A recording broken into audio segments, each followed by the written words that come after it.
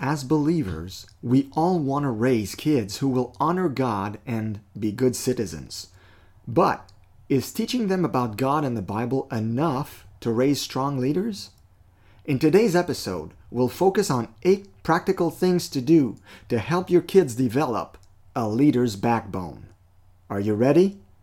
Let's dig deeper.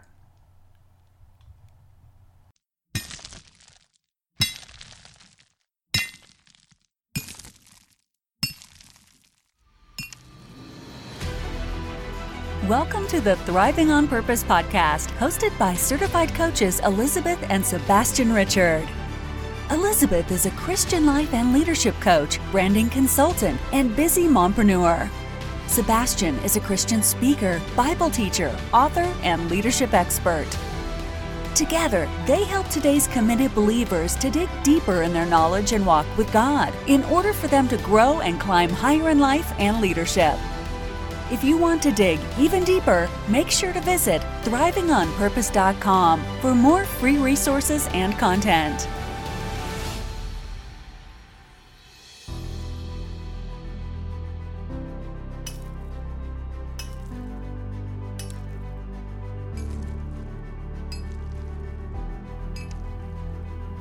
Thanks for joining us for another episode of the Thriving on Purpose podcast. And we are going to talk about 8 ways to make leaders out of your kids. But before we dig in, Sebastian, you had something you wanted to add. Well, yeah, more like set the tone for this, the reason for this podcast, because I've realized I've been a believer for over 35 years, and I've noticed that a lot of believers are convinced that if they teach their kids about the Bible and about God, this will be sufficient to make them into leaders. But that's just not true. I mean, how many of us have met Christians, believers, that are goody-goody, that lack confidence, that are actually using the Bible and God as a crutch and not as something that empowers them to be more, to become more, and to do more? I've noticed this. I'm sure you have too. And it's a mistake that a lot of believers fall into. And we don't want to do that mistake in our parenting. And we want to make sure that as kingdom believers, as leaders, we raise leaders as well. And that's very interesting you say that. And I've also noticed, especially a lot of women tend to focus their whole parenting around God is love, showing Jesus is love and showering love and words of praise. And it's only that. And so the child is almost raised as if, they can do no wrong kind of thing, mentality. And, when we're raising leaders, we're raising a different type of child. If you're raising a child that's just going to be, a loving individual. Or someone that's, a yes man and, is groomed to be part of the 9 to 5, follower type position, then that's fine, because that person is going to grow up to, respect their bosses, respect authority, because that's how they're taught. And these are all principles we need to learn anyway. Exactly. But it's going to end there. They won't show any initiative. They won't be determined to thrive for more. They won't have visions and dreams, because they basically are going to settle for the box that they're put in, the 9 to 5. Yeah, well, if you teach your kids a box, they will make their lives a box, right? So, and that's not what we're about here at Thriving on Purpose. And speaking of teaching them love and how to be loving, all that, Josh McDowell once said that what brings kids to rebellion are extremes in parenting. Right. One extreme is to love them so much and not give them any discipline. So to be all about love, love, love, love, love, love, love, love, love, guess what? Your kids will most probably rebel.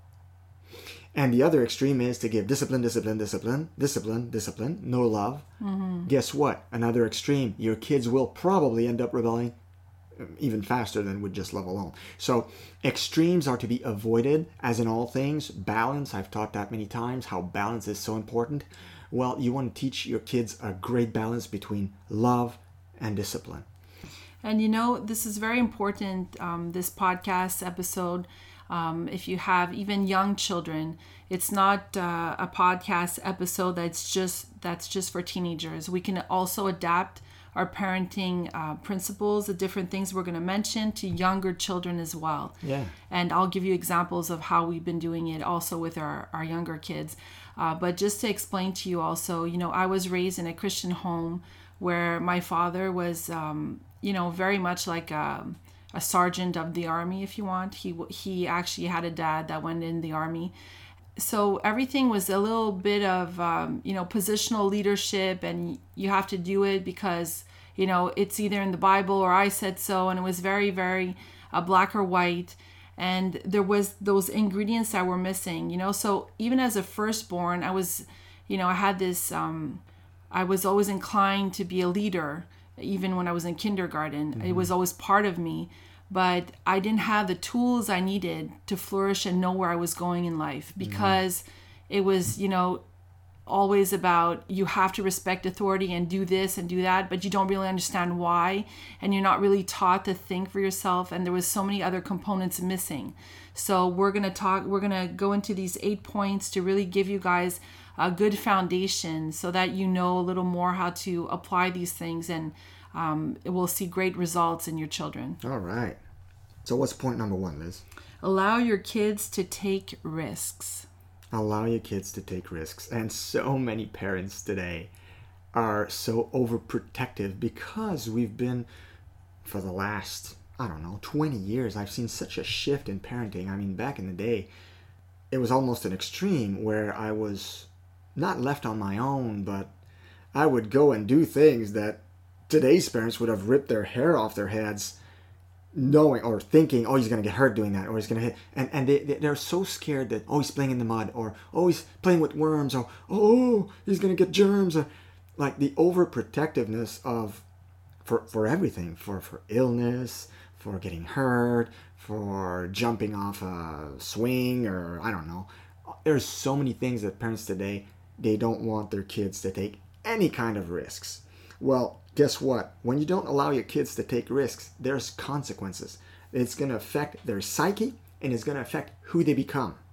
And I've noticed I've had a lot of conversations with women that are retired, so of, middle, I would say like in their 60s.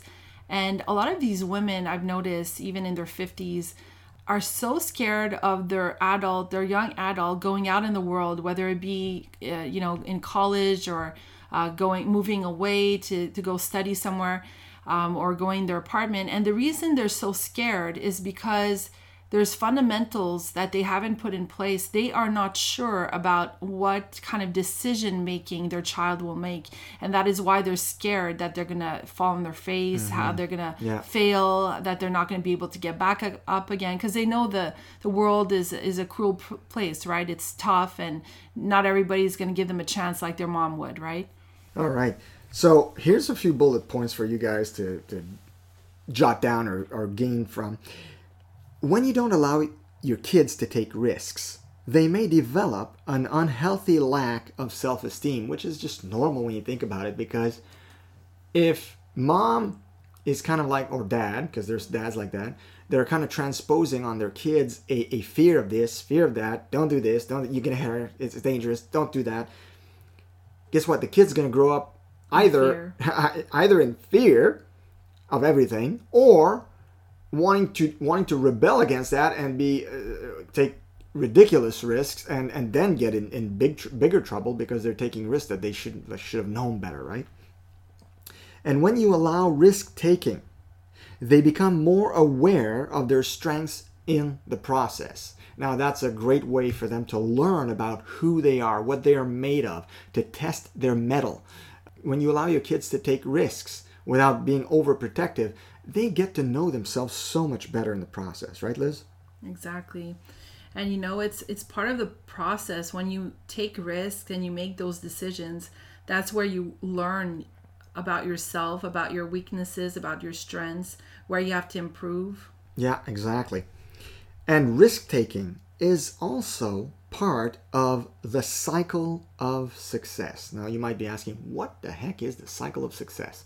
Well, I've got good news for you guys. I once did a YouTube video about just that. And we'll post the link to that YouTube video in the show notes of episode 51, which you're listening to right now. So if you want to know more about the cycle of success, you can go click there, but I'll give you the crux of it. Here's the cycle. It's fivefold. First, you test. Second, most likely you will fail. It happens. I mean, when we do something for the first time, unless you have beginner's luck, what they call beginner's luck, you fail. It's part of the process. Number 3, you learn from that. Because in failure, there's the greatest lessons in life. You don't get your greatest lessons in your successes, but in your failures. Number 4, once you have failed and learned, you need to improve before the last step, which is re-entry. So you try again. So test, fail, learn, improve, and then re-enter the fray to make it happen. So that's the cycle of success, and you can watch the YouTube video of which we post the link at the bottom of the show notes. So when they fail, ask them what they learned and how they can improve. So, you know, when you have young children, oftentimes you're going to notice that what they want to do, you know, because we're parents, we can see that the result isn't going to end so well, right? So sometimes they'll say, I'm going to go do this, and they think the outcome is going to be different, and you know that it's not going to work out. But that's where you have to let them go sometimes, especially if it's not something that's going to hurt them in the process or it is dangerous. You let them go, and then, you know, once they fail, then you can go back and say, well, did you ever think of doing this way? Maybe it would avoid this. Or, you know, you can give suggestions on how you would have done things differently. Or coach them. Yeah, exactly. Because that process helps them not only, you know, because if you do it before, the problem is and I used to do this a lot. I used to say, well, you shouldn't do that because if you do this, then this is going to happen. I was always like kind of giving them the end result before they tried it. And I realized that, especially with my son that liked to learn on his own, and he had to experience it. He had to see had to see it through before learning the process. So he had to do the action, even if he failed, because he was determined that his way was the right way. And then only when he had failed, he had that teachable moment that he was open to. Before that, it just didn't work. So there, you know, and that depends on the type of temperament. You know, my daughter Marissa, you can tell her in advance what you think might happen, and she's going to go, you know, the other route of, you know, I'm going to take the wise decision and try it the better way. But not all kids are made the same way. So that's why it's important for them to learn on their own, and for you to kind of guide them, you know, once they've tried different things, and question them, you know, what could you have done better? Like, could you have done something different? And that brings us to number 2 of the 8 ways to make leaders out of your kids. Number 2 is don't rescue your kids too quickly. Oh, this is a tough one too. Don't rescue your kids too quickly. It kind of falls in line with number 1. But the problem is, some of us will say, oh yeah, we'll let him go that far. Oh, maybe not that far. Maybe, I'm coming, baby, I'm coming. But see, the problem is, we don't want to let them see it through. Whatever risk they're taking or thing they're trying, it might not even be a risk. It might just be something they're trying that might, in the end, not be quite as good as they thought, and they might be disappointed. Sometimes we even want to save them from disappointment, which is not something we should do. I mean, they need to learn from their own mistakes. And you know, when you have very, very young kids, you see this young, like a lot of parents don't even want to let their kids fall. Like, they're constantly like hovering over them, and I was never like that. Hovering like helicopter parents. Yeah, I was never like that with my kids, in the sense that I always had an eye on them, and I was always pretty close, you know, when they were very young. But I let them fall on their knees, and I let them cry, and then I'd, you know, bring them back up and say, it's no big deal, you're okay. And, you know, and we always did that with all our kids. And everywhere I went, I saw other moms or people that babysat our kids. They always said, oh my gosh, like your kids really don't cry that much when they fall. It's like no big deal. And to me, I kind of, you know, just was, this is normal. But I noticed how, even such a small detail for such a small child, for a lot of parents, it's the end of the world. And so they treat their kids like it's the end of the world because they fell and scraped their knee. And the kid's like, oh my gosh, I'm gonna like they're freaking out, like screaming, like if they're murdered, like it's awful. It's like a whole big scene in the park because they don't know how to deal with that pain because their parent has put too much emphasis on the pain and not on getting back up, basically. Yeah, getting back up is a huge part of life. And actually, I went a step farther than Liz in my parenting when my kids were young. I would actually, on purpose, trip them up because life will trip you up, right? And I wanted them to be ready for that. I'm just kidding. Come on, I'm not that cruel. I did think about it, though, but I didn't do it. So when, not rescuing your kids too quickly, when you rescue them too quickly, you're not allowing them to be challenged and to learn problem solving. I mean, it's only when we have a hard to overcome challenge that we learn how to solve our problems. How can I overcome this? How can I get around this? How can I climb this? How can I not fall? Right? And also, rescuing your kids too quickly increases their likelihood of asking to be rescued as an adult. Now, there's something you don't want. We want to raise autonomous, confident human beings. I mean, leadership is not for people who will ask to be rescued all the time. It's okay to ask for help, but you don't want your kid to grow up wanting to be rescued. There's a huge difference between both of these things, okay? Asking for help is you took the initiative to do something great, but you're realizing that in the process, you're going to need a hand or two.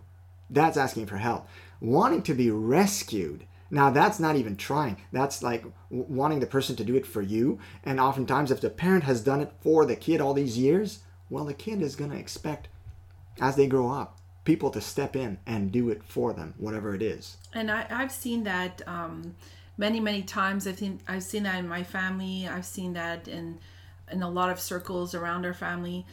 And especially when you're the type of parent that's a leader himself or herself, we tend to want to take matters in our own hands and kind of pave the way for the kid that's, 16, 17, not really knowing where they're going and kind of going like, okay, well, I know where you should go, so I'm going to direct you there. Mm-hmm. And that always ends up backfiring because the kid didn't learn how to make those decisions on their own and decide what they wanted to do with their life and this and that. And I've seen so many different ways that this didn't work, and also created young adults that were very unsure of themselves, like very unsure of taking small decisions in their life. And like for them, choosing the right bed mattress is like the end of the world. It's like a big deal when we know that's not that important, right? So it's just an example of how crucial it's important to start this young and to also represent this in your own life, right? If you have this mentality where you constantly want to be saved by your husband, for example, then obviously, you're going to teach your daughter how to always, get rescued by her husband for whatever it is that she has difficulty with. She won't be autonomous and thinking on her own, right? And how much more of a powerful couple is that when the wife can think and make good decisions and the man as well. Yeah, remember, it always takes two to make a power couple. Okay. And exactly. And you know what? We kind of smirk and laugh about this because a lot of people look at us as a power couple because we're not the typical couple that is, one introvert and one, a silent type and one super extroverted leader that's very, very dominant. We both have leadership tendencies in different areas in our life, and we blend together. But that is also the difficult part of being a power couple because you have more, let's say, passionate conversations and, you butt heads a little more. And it's really learning, leadership in the home in a different way, but it also has a nice result. So our kids look at these things, and if we would act like this and would be scared of taking risks. And sometimes, we're very honest with our kids. We'll say, this is what we're doing with Thriving on Purpose. And they ask us all kinds of questions and we explain why we're doing this and that. And we're kind of, bringing them on the journey of this. And when things fail or when things work out or when things are a success, they're all part of this. And it helps them to see and think and see, how we deal with our own fears. And we tell them, our journey, like we're scared of doing certain thing, but we're going to do it anyway. And, we're very verbal about these things. So that helps them too. And it's actually funny because our son who's 10, how they have those icons on Netflix where you have to choose your face and your name. And he put Jason the leader. He actually wrote that and he put this, leadership kind of, persona.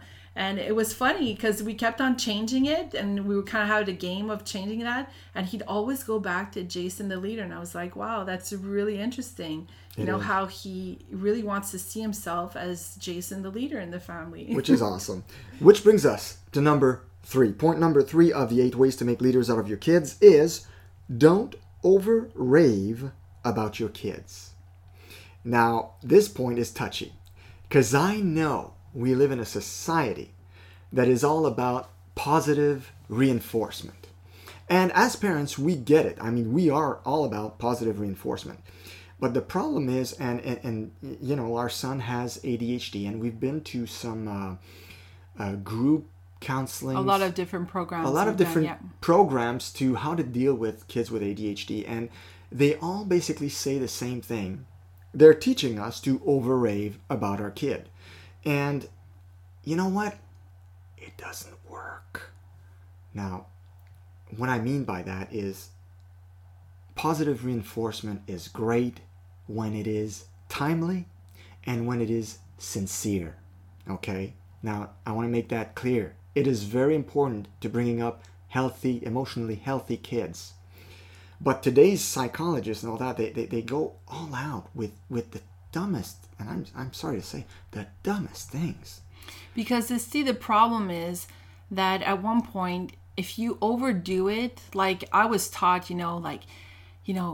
praise him when he's washing his teeth, praise him when he puts on his pajamas, praise him when he, does this and does that. And it was all like ordinary routine stuff that we're supposed to do. And yes, when your kid is young, like 4 years old, that's awesome. But when your kid is 10, yeah, exactly, he thinks you're kind of corny and he's looking at you like, okay, it's overdone at the wrong moment. Yeah. They need that at the right moment when they're actually trying hard to do something and you can see that they're trying hard to do something. Exactly. And, and sometimes when we're busy, we kind of notice it and we don't say it. But we did notice, and that's where we have to stop and say it. Exactly. Because we notice. Oftentimes we're going to consult one another. Either Liz or I will go to I'll go to her or she'll go to me and say, did you notice that Marissa or Jason did so-and-so this morning without us asking? That's really amazing. We should... Or went out of his way underline to do this and that. We should say something about that. And we do. But keep in mind, the more you affirm the child, the less sincere it may feel for both parties. You're going to feel like a fake, and trust me, your child is not stupid. He's going to know you're not sincere. And the problem is that to the extent that they're explaining in these programs to do it, it's so over-exhausting because it's like every 5 minutes you have to find something to say that's positive. It's ridiculous. And so the day you're going to stop doing that because you had a bad day or you're busy and whatnot, the kid's going to be like, what, I'm not like perfect today? You're not revolving around me today? Exactly. It's so it has to be done in love, and you have to stop and notice, even if you're busy, there are a lot of times that your kid is going to show leadership qualities or initiative or something positive that you've been asking him to do or an attitude that he's adopted that is not in his normal habit. There's all kinds of things to notice to be positive, but don't overdo. Exactly. And the more you affirm your child, the less of a grit your child will develop. We were talking earlier in the podcast about them developing a leadership backbone. Well, leadership backbone doesn't come with overpraise, okay? It comes with praising them at the right time, the right moment, and the right frequency, so that they know the good points, but also that when they do wrong, you can point them out. You're their parents. You're there for that. So they need to know this stuff. Yeah, and the other thing I want to say is that when you do that also with, you probably have more than one child, oftentimes when there's siblings, instead of saying something like, so-and-so did this, and instead of another person, like comparing, try to not to compare. Yeah. Like I've noticed if I just give a positive affirmation example to my daughter, my son will notice and he'll work harder to get a positive affirmation as well. So I try to really not compare, even if the other person has a weakness in that area. And then they kind of want to, it becomes more of a challenge and they work for it more. And that's a good thing to develop, because if we're honest, this world is not going to do them any favors, right? Nobody's going to give them positive affirmations constantly. So you want your kid to have to work for it. That's what I wanted to say, though. In the real world, nobody's going to give them positive affirmations constantly. The only problem lies in today's educational system, where they put into place all these self-esteem programs in schooling for the kids, which goes overboard. So, in other words, you don't have to overpraise or rave about your kids, because the educational system has they've got that for you. They've got that covered. They do it. They give trophies for just showing up. They do all these things. They go overboard in praise for the silliest things. So they're doing it. So don't do it at home. Be balanced, be godly, and be the parents that are going to show them when it's needed, when they need to hear it from you, you're going to give it to them. And when you need to give them criticism constructively, do it as well. Because the more you affirm your child, the more of an inflated ego they may develop. And we know that pride goes before the fall. The Bible's clear about that. And you don't want to fall. You don't want your children to fall for that. And in the personal development trend, we tend to talk about all the time, you can achieve anything you put your mind to, anything you dream of. And so I'm not saying it's a bad thing, but you have to be smart about the way you talk about these things, because some kids, don't necessarily have what it takes to go to do a certain thing. It's not really logical. If the child really can't sing and has really bad pipes, for example, don't say that they're going to become, the most amazing singer. You can encourage them in their dream. You don't want to discourage them, but you want them to remain realistic. I'm 5'8", 160. If my dad had pressured me or encouraged me to become an NFL quarterback, I probably would have gotten killed. Okay? I mean, that's just logic. You look at your child's gifting, equipment, what God gave them to work with, and you have to encourage those bents, those qualities, those gifts, those abilities. Yeah, and by discovering different things, they're going to discover themselves what they excel at and what they're not so good at, right? Amen to that. Which brings us to point number 4. Liz, what is it? Give your kids a healthy dose of vitamin N. Oh, yeah. What is vitamin N? Well, vitamin N was coined, I think it was coined by Kevin Leman, child psychologist and Christian author. It simply means saying no to your kids when it is necessary. We need to set proper boundaries. Saying no to your child establishes those healthy boundaries, and it teaches them to respect you and also others. Because when you basically, as a parent, teach them that they're going to hear no from you, guess what? Life's going to tell them no as well, quite a bit, maybe too much. So when they are growing up and they hear no, not all the time. Obviously, you want to be a parent who's going to say yes. Also, again, balance, very important.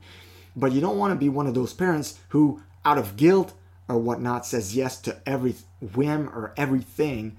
That's going to spoil the child and definitely not make leaders out of your kids. Yeah, and we see the result of that later on in life. It really develops into a sense of entitlement that they deserve to have everything and everybody around them should say yes, and they get very obnoxious and spoiled brat and very discouraged easily, and they don't want to they don't want to go forward in life because they realize that a lot of people are going to tell them no. So they're so used to the yes, yes, yes that when they get the no's, they don't even know how to deal with that. And they may react very childishly when they do get those no's, whether it's for a date with a girl or a date with a boy or a job or anything else that they're going to try to pursue in life. They might, if they don't know how to handle no with maturity, that's not a leader. Okay, leaders learn to understand the meaning of no, and they learn to overcome it and go to something else afterwards. Your child does not have to love you every minute. A lot of parents fall into the trap for saying yes all the time because they fear that if they say no, their kids will stop loving them. Guess what? They're going to grow up and probably give you a few I hate yous along the way. I hate you. You're going to hear that. It's normal. Why? Because you're setting boundaries.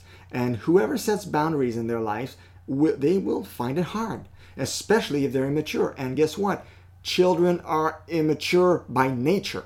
Okay? The Bible says that folly is rooted in the heart of a child. Okay? So there is immaturity there. But your no's will help them to develop maturity. Another thing I want to mention here is don't motivate your kids with material rewards. Vitamin N is a part of that. A lot of kids will seek material gifts or iPad, iPhone, expensive dress, expensive sneakers, whatever, to be motivated. And a lot of parents fall for that trap because either they're not present enough or they feel like they work a lot, so they have to give them. For anything that they may feel guilty about. Sometimes the parents have divorced, and because the child is a child of divorce, they feel like they have to spoil them more, say yes to all their little whims. Don't motivate your kids with material rewards. And what can you do to replace it with material rewards? Well, it can be you bring them out to the movies. It can be quality time. Just saying, hey, let's go out, let's go have, a donut at Dunkin' Donuts or Tim Hortons. I know you Americans still have Dunkin' Donuts.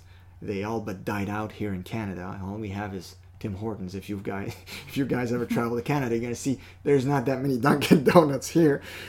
It can be what else can it be, Liz? Oh, it can be enrolling them in that activity that they've been wanting for so long.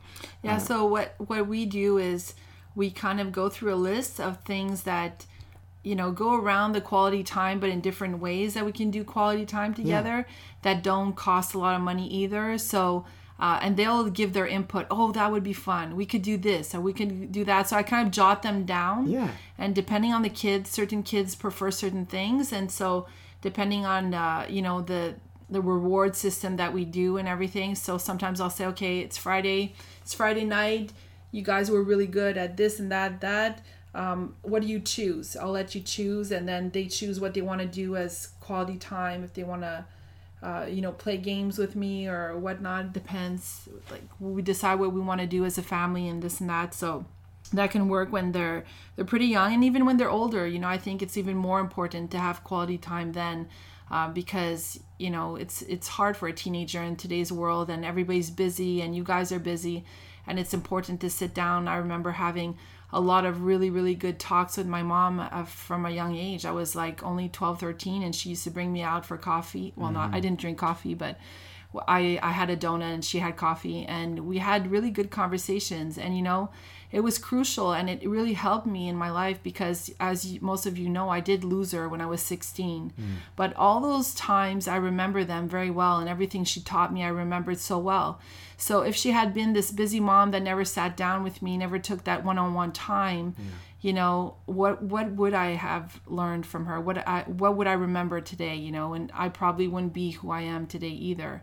So it's very important. And the other thing I want to say about vitamin N and healthy boundaries, the way you talk to your child about how you say no about certain things, and you, instead of just saying, it's because I said so, and saying, I want you to learn this, and this is why I'm saying no. Or sometimes I'll say, if I say yes to this, I'm teaching you this instead of this, and I want to teach you this, and that's why I have to let the consequence teach you this lesson because you did blah, blah, blah, or you decided to do blah, blah, blah. Yeah. And that I've noticed really helps the child to understand, okay, like they're not hating me. That's not why my parent is doing this.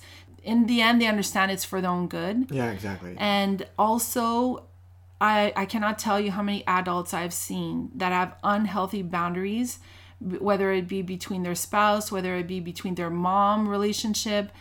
And that's why it's so important, because as of a young age, when they learned what that looks like, then they're able to mimic it. And when they're a teenager and they have to say no to the peer pressure, when they're a young adult, new job or whatever, they're able to know what that looks like, a healthy boundary, and express it properly without feeling guilty. So vitamin N, very important. Which brings us to number 5. Share with your kids your past mistakes. Now, I've told my story before. I grew up with parents who divorced twice. And when my parents divorced the second time, I was 14 years old. So I saw the whole ugliness of the whole thing. But also, I could have put this in a way that you guys might understand, the whole humanity of my parents, the amplitude of their failure at marriage. And for my dad and for my mom, that was, in a way, that made them appear very, very nakedly, completely raw before us as their kids. They couldn't hide anything. They couldn't hide behind a perfect marriage or the nice house or look at us, we're a success. They were complete and utter failures when they hit that bump in the road. They were broke and they were broken. And I remember at the time, since I was 14, I had a conversation with my mom and I said, you know, Mom, since all this happened, you're not just my mom now, you're a human being. And as a 14-year-old, that was my way of telling my mom, of saying to her, I get your humanity now. The failure, you've been so open about it, because my mom was open about it. She cried before us, and maybe sometimes she shouldn't have, but she did it anyway. She was broken. She was completely and utterly broken. And that, in a way, taught us a great lesson. It showed us, as my mom was sharing her weaknesses and bad decisions, it made us connect with her at a deeper level. Now, it's an extreme example, okay? And I'm not, like, if your life is on track, and I hope it is, I'm not saying to go overboard and showing your kids all your bad choices and decisions and how it wrecked your life in the past before they were born or whatnot. But I'm saying do not portray yourself too much in a light that seems perfect. Because guess what? Number one, your kids are not stupid. They know you're not perfect. And number two, if you try to portray yourself too perfectly and you're not honest enough or raw enough in your relationship with your kids to say, you know, I did that mistake in the past, or I want you to learn from that because here's what it did in my life. If you're not open enough to talk to them about this, they might not only repeat the same mistake, but it hinders the depth of the relationship with your children. Because something that I appreciated, in spite of all the train wreck that I found myself in as a 14-year-old with parents divorcing and them being broke, it was a huge train wreck. But in spite of that, the one thing that I did appreciate from that was me growing closer to my mother in the process, and to my father as well. I grew from, I guess from 14 to about 19. For the next 5 years, I grew pretty close to my dad. We went out a lot, and I learned a lot from him, but mostly on the bad side of things, right? Mostly like what not to do. because they were both, like I said, very open about that. So you don't want to go overboard in either way, but you do want to share these things with your children because they need to know that mom, that dad is not perfect, that they've made their share of mistakes, and that because you love them, you don't want them to do the same kinds of mistakes. and that it's out of concern for them that you're teaching them these things. Yeah, So, and when they're young, it's very easy for you to kind of stop and think, okay, they messed up in a certain thing, and you're maybe not super proud of them. But then when you think back and you go, yeah, it's true. Like, I did something similar to that, and I learned the hard way. And you can share those teachable moments of when you were a kid, what happened and how you overcame, or how you learned from that mistake. And it's just, for some reason, it helps them identify to you more, because they're like, oh, they were like me, or they did that. And they don't see you the same way, because sometimes they forget you were a kid, before they forget you you have became an weaknesses. adult. They forget you made bad decisions. And when you do that, there's also another thing that it does. It removes a success barrier between you and the child.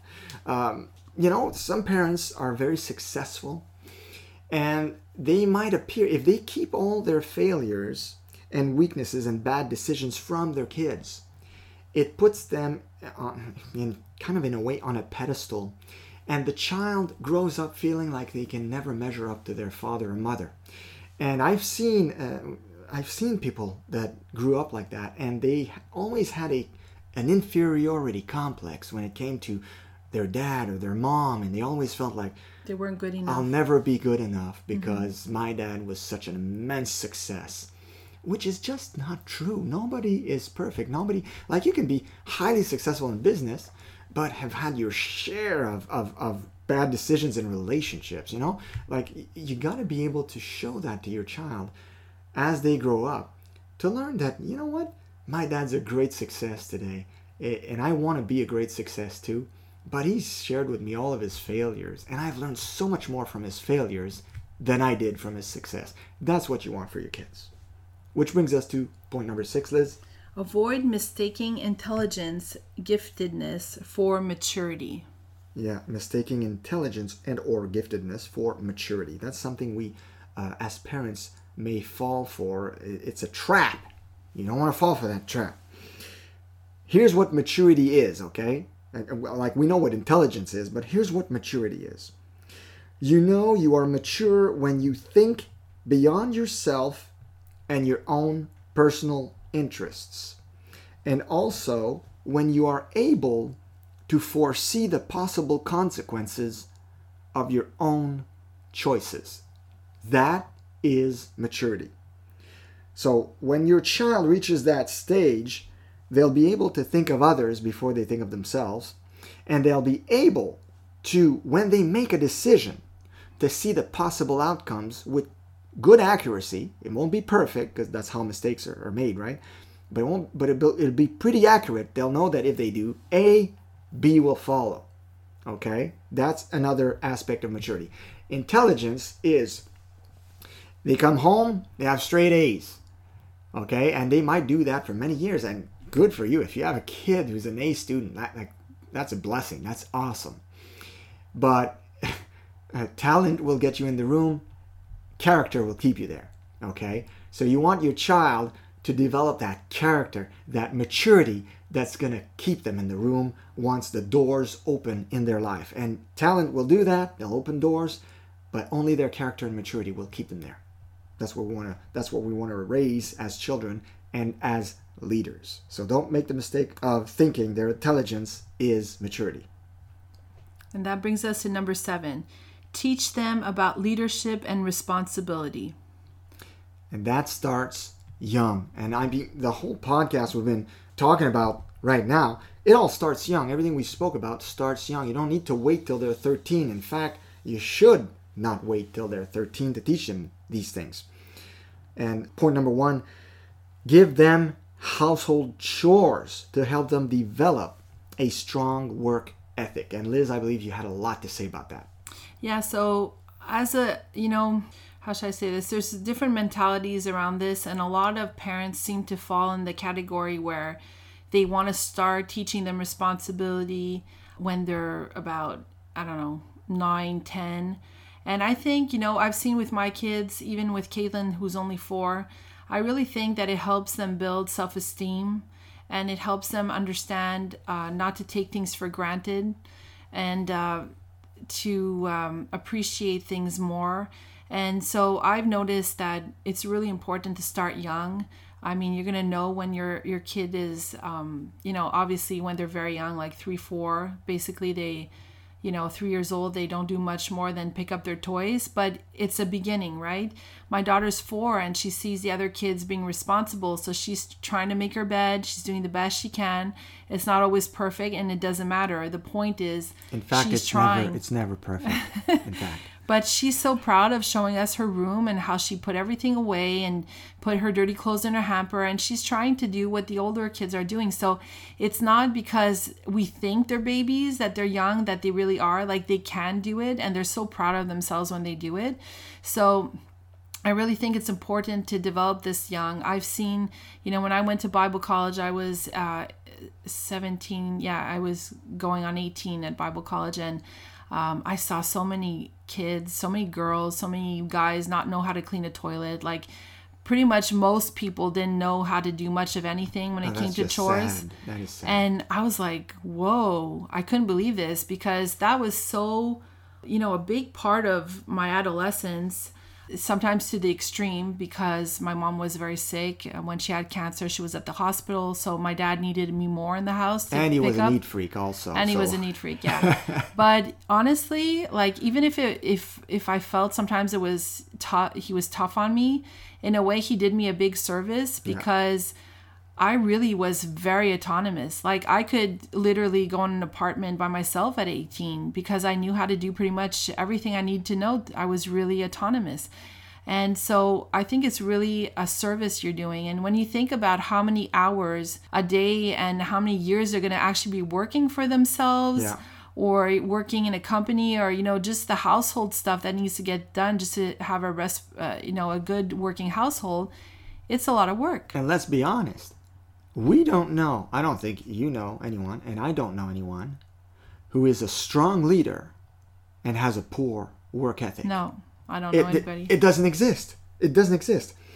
Another thing that you want to avoid doing is, it's good to teach them about household chores, to do household chores, to give them a list of chores for them. But don't make the mistake of giving them an allowance for household chores. I strongly believe in John Maxwell's take on the philosophy behind household chores. You're part of this family, like everyone else, and we work here as a team. And you don't want to get paid to take out the trash, because guess what? That make you want to pursue a job in that someday, unless you start your own company, which would be good. But if you don't, we don't want you to pick up trash and get a salary for it. We don't want you to think like that. So you don't want them to have that mentality. If I do it, what are you going to give me? Exactly. Because in life, it's not like that, it's not right? About that. You have to excel and do more to actually get noticed. So you don't want to have them to have this mentality. And I've seen this so much, like with the millennials and the younger generation. It's so strong in them, and it's a downside, because a lot of companies will not hire you or keep you if you have this mentality of entitlement and, what are you going to give me if I do this for you? That doesn't jive. You're never going to become a success thinking like that. Yeah. So it's really important, especially as a household, whether you have 2 kids, 1 kid, 5 kids, 6 kids, and I'll have you notice, a lot of you that have a small number of children think, oh my gosh, how do these women do it? Those that have 6, 7, 8. Okay, I've noticed, and I've seen grandparents that have had 14 kids. Okay, my grandfather, he was part of a family of 14 kids.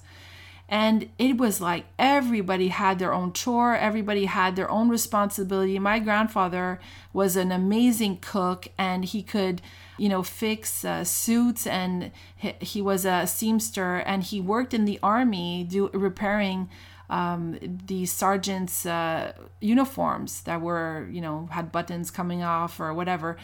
So he used to do that, and he used to cook, and he was really useful because of that. Yeah, usually. So you know what? It's actually funny, because he was a Lithuanian, so he was close to Germany, and when there was the war, all the little Baltic countries were taken to work for the Germans.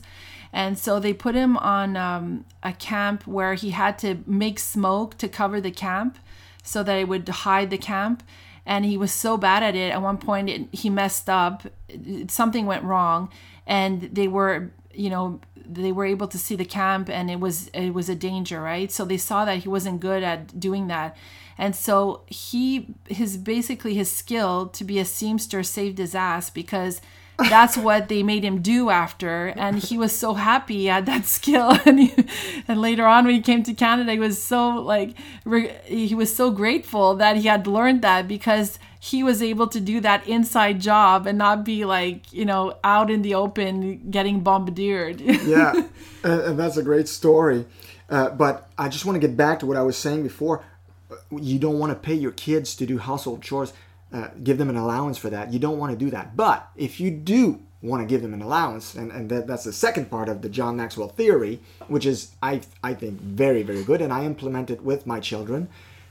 If you do want to give them an allowance, give them an allowance to read personal development and spiritual books that are going to benefit them for their whole life, because that's something they won't do on their own.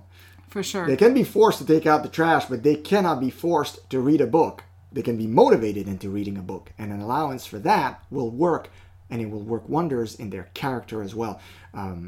So I bought special books for Jason and for Marissa that are tailor-made for their age, and when they read the book, I give them approximately, as an allowance, the value of the book, how much I paid for the book. If it's $5, $10, according to their age, we'll leave you a few important resources that we found for different age groups in the bottom of the show notes that you can check out. So you'll see if you have younger kids, we have different things we can recommend. So that's older kids. That's a great way. If you want to give them an allowance, that's a great way to do it.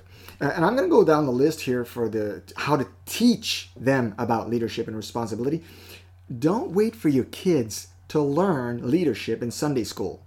First of all, it might be long, because Sunday school serves to teach you the Bible, not necessarily leadership. And second of all, it is the parents' job to teach their children. We are to teach our children. It's not the Sunday school teacher's job. They just complement what you're doing at home, okay? And also, the Bible is very clear. We are to train up a child in the way he should go. And when he is old, he will not depart from it. That's Proverbs 22:6. And the book of Deuteronomy also is especially very clear that we are, like I said, to teach our children.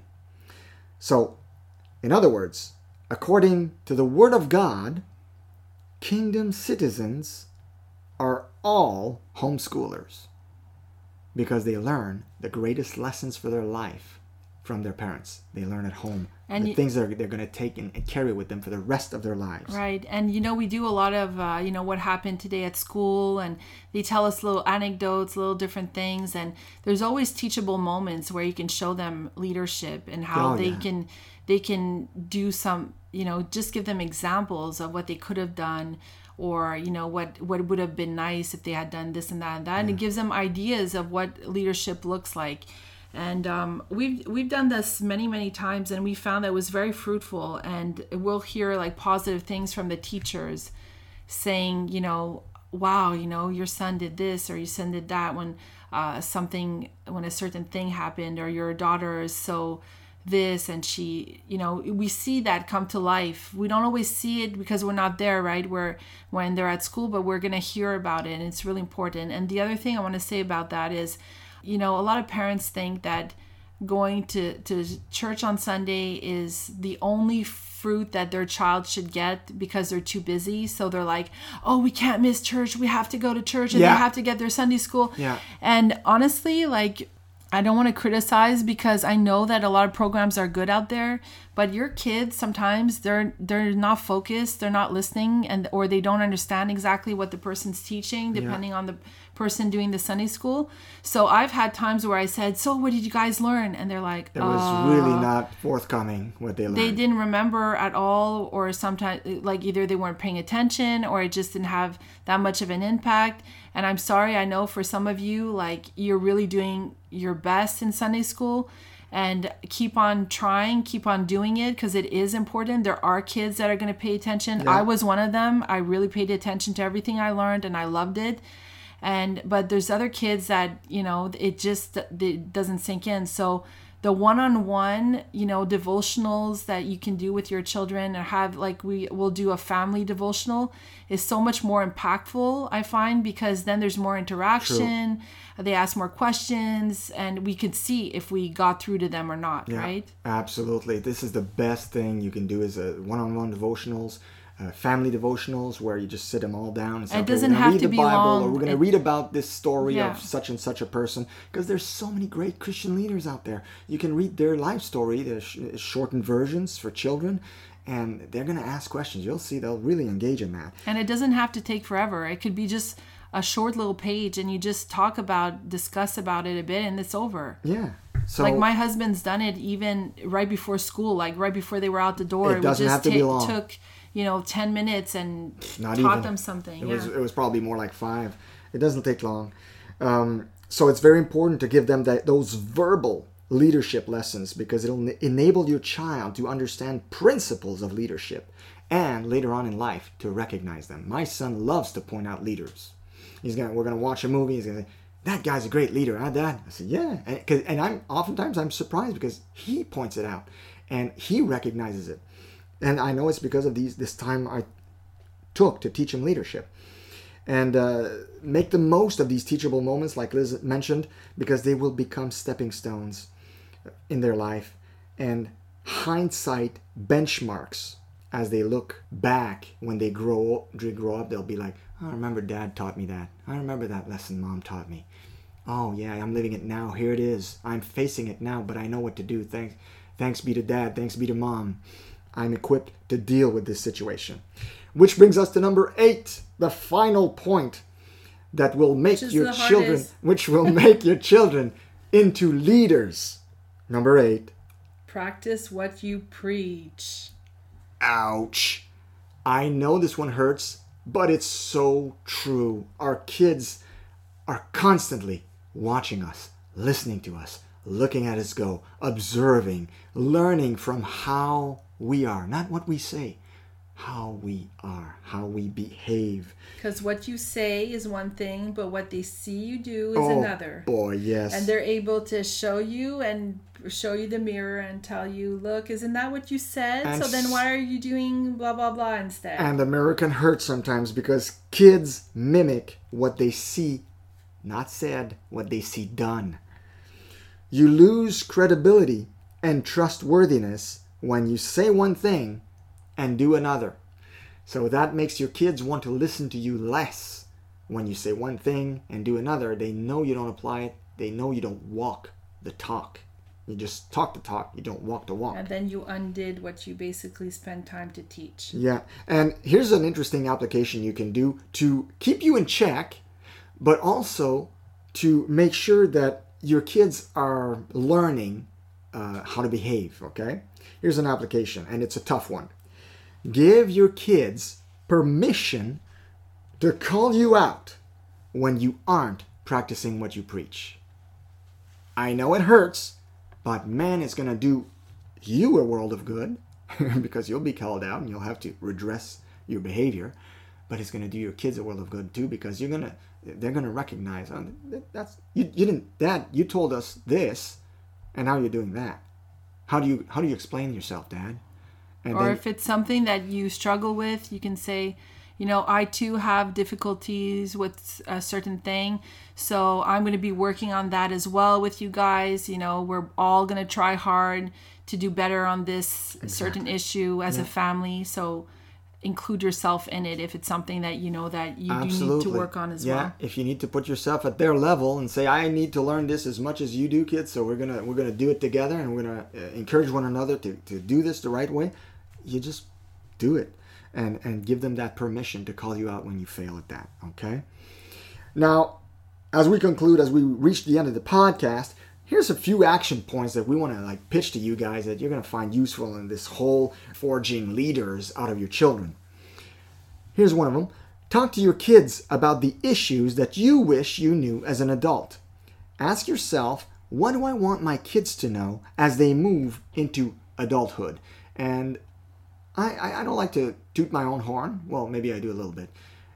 But I'm pretty good at that. I love doing that. because so often I recognize myself in my own children, and I know why they do certain things because I remember why I used to do them. So, and then I can step in and say, you know what, you're doing this for that reason, and I know why you're doing it because I used to think exactly like you because I was a child, but here's why this won't work. You know, and you can show them that, and you can also, they're going to appreciate you putting yourself on their level. Say, oh, when you were a kid you did that? So what happened, Dad, when you did that? Well, here's what happened. And oftentimes it's a great teachable moment, and they learn from that. Another thing you want to do is allow them to attempt things that stretch them. And we talked about it in the beginning. That comes from taking risks, right? Encourage your kids when they do fail, okay, when it doesn't work out, to talk to you about the consequences of why it didn't work out. You know, like basically you want to cultivate that relationship that's so good with them that when they do fail, they're going to want to talk to you about it and hear you out on the matter. They want to seek your counsel, your advice, your experience. Another thing is help them to apply their strengths to real world problems. Everybody needs to work their strengths. Your children are no exception. They need to learn, you need to learn their bent, and they need to learn and use their strengths to their advantage. So as you learn to know your child and you spot their strengths better, there's no better way to help them become strong leaders than by encouraging them to work their strengths, okay? And to how their strengths can apply in real life and help them through tough times or difficult situations. Teach your kids that every choice has a trade-off. You know, like these kinds of choices, like if I do this, well, there's going to be this good that's going to come from it, but there's also going to be this bad that comes from it. However, if I do B, well, there's going to be this good that comes from it and this bad that comes from it. So it enables them to calculate the pros and cons of their decisions. And you know, I know some of you are thinking, oh my gosh, like this is going to be so much work and oh, I don't know if I can do this.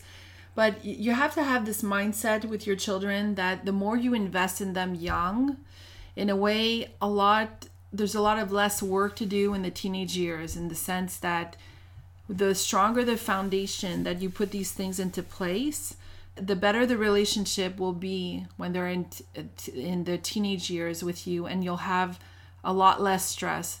A lot of the parents that are having these, you know, tantrums with teenagers is because they didn't invest in their kids when they were young. A lot of them are rebelling and reacting because they have no idea how to be this young adult that they're supposed to be. And the pressure is so big, and they see the outside world and they see what they're supposed to be, and they have no idea how to become that. And so they're lashing out basically on, you know, what they haven't been taught to do. So if you want to have that great relationship where you have more of a friendship when they're teenagers, you really have to work on this at a young age and take the time that it takes. And as you get better at it, you're going to realize that you do it instinctively. And at one point, it really doesn't feel like you're going out of your way or working at it. It becomes more natural to you. And another thing you need to do, that we need to do as parents with our children, no matter their age, well, no matter, you don't want to teach them that at 3, but there's things that we need to teach them early on. Encourage your kids to take on adult tasks or to learn adult responsibility at a young age. For example, it's okay to show your kids how to pay bills. You know, we do online banking. You don't want them to see the numbers, but you can just show them there's a website. I go there to pay my bills because each month I need to pay, and you can show them the bills. Show them the bills. It doesn't matter. You're not telling them your salary. You're just telling them what you have to pay, and it's good for them to see that at a young age, to go like, I'm going to have to pay stuff when I grow up. Yeah, we didn't show them our banking stuff, but we did, show them like some bills that we do have to pay that, that I remember next to a Jason was computer, in shock. and Jason they're was like, you have to surprised. pay that every month? It doesn't go away? Yeah. It doesn't go away, son. Electricity is needed to run this household. Exactly. It won't leave. And it makes them more conscious too, because then they're like, wow, okay, so if I do let the hot water running, it does make a difference. And I tell them, when you're not careful, or when you you should take long showers, or do this and that, or leave the lights on, you're costing more. And guess what happens? And there's less money to spend on gifts and all kinds of stuff that are fun. Arnold Schwarzenegger was on a talk show once, and he was talking about how he was raising his kids. And Schwarzenegger has, let's not kid ourselves, he's got a lot of money, right? But he was telling the host how mad he got when the kids left the lights open, and he went on a rampage once when they did that. I don't remember what he implemented as punishment. I think he just shut off. He removed the electricity for like 3 days or something, so to teach them a lesson. I think he took out the light bulbs. If was I it? remember correctly. I don't remember, but I know he shut off the electricity because cold water. He wanted them to learn this lesson that electricity is a valuable resource and it costs money, and you need to work to pay for it. Because he was from the European background and he was raised poor and didn't have much, and so he knew the value of things. And it's true, our kids today, they don't know the value of things because they weren't raised in that way. They're used to abundance. We are privileged to live in America, where everything is, we have a lot of everything. We have access to so much, and in other parts of the country, it isn't so. Like, they're more careful, and it's, in a way, it's a good thing because they're more conscious of what it costs, and they appreciate it more. So as we reach the end of this podcast, well, first of all, we hope it's been of great value to you. But here's how we boil this down, okay? As parents and as believers raising children, we are called to love and care for our children first and foremost, okay? Raising leaders, keep in mind, raising leaders is just the icing on the cake.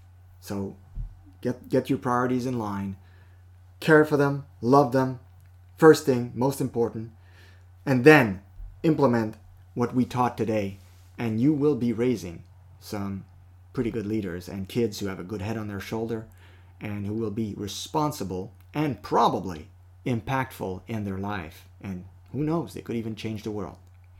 Yeah, and absolutely. And these principles are really awesome. Whether you have a child that's, a little more shy, less assured of themselves, it's going to teach them confidence. All these principles are going to be great to, help them to develop more leadership tendencies and feel more assured of themselves. Like, for example, our middle child, Marissa, she's less sure of herself. And I've noticed that by doing these little things and teaching her these ways, she's more confident with herself.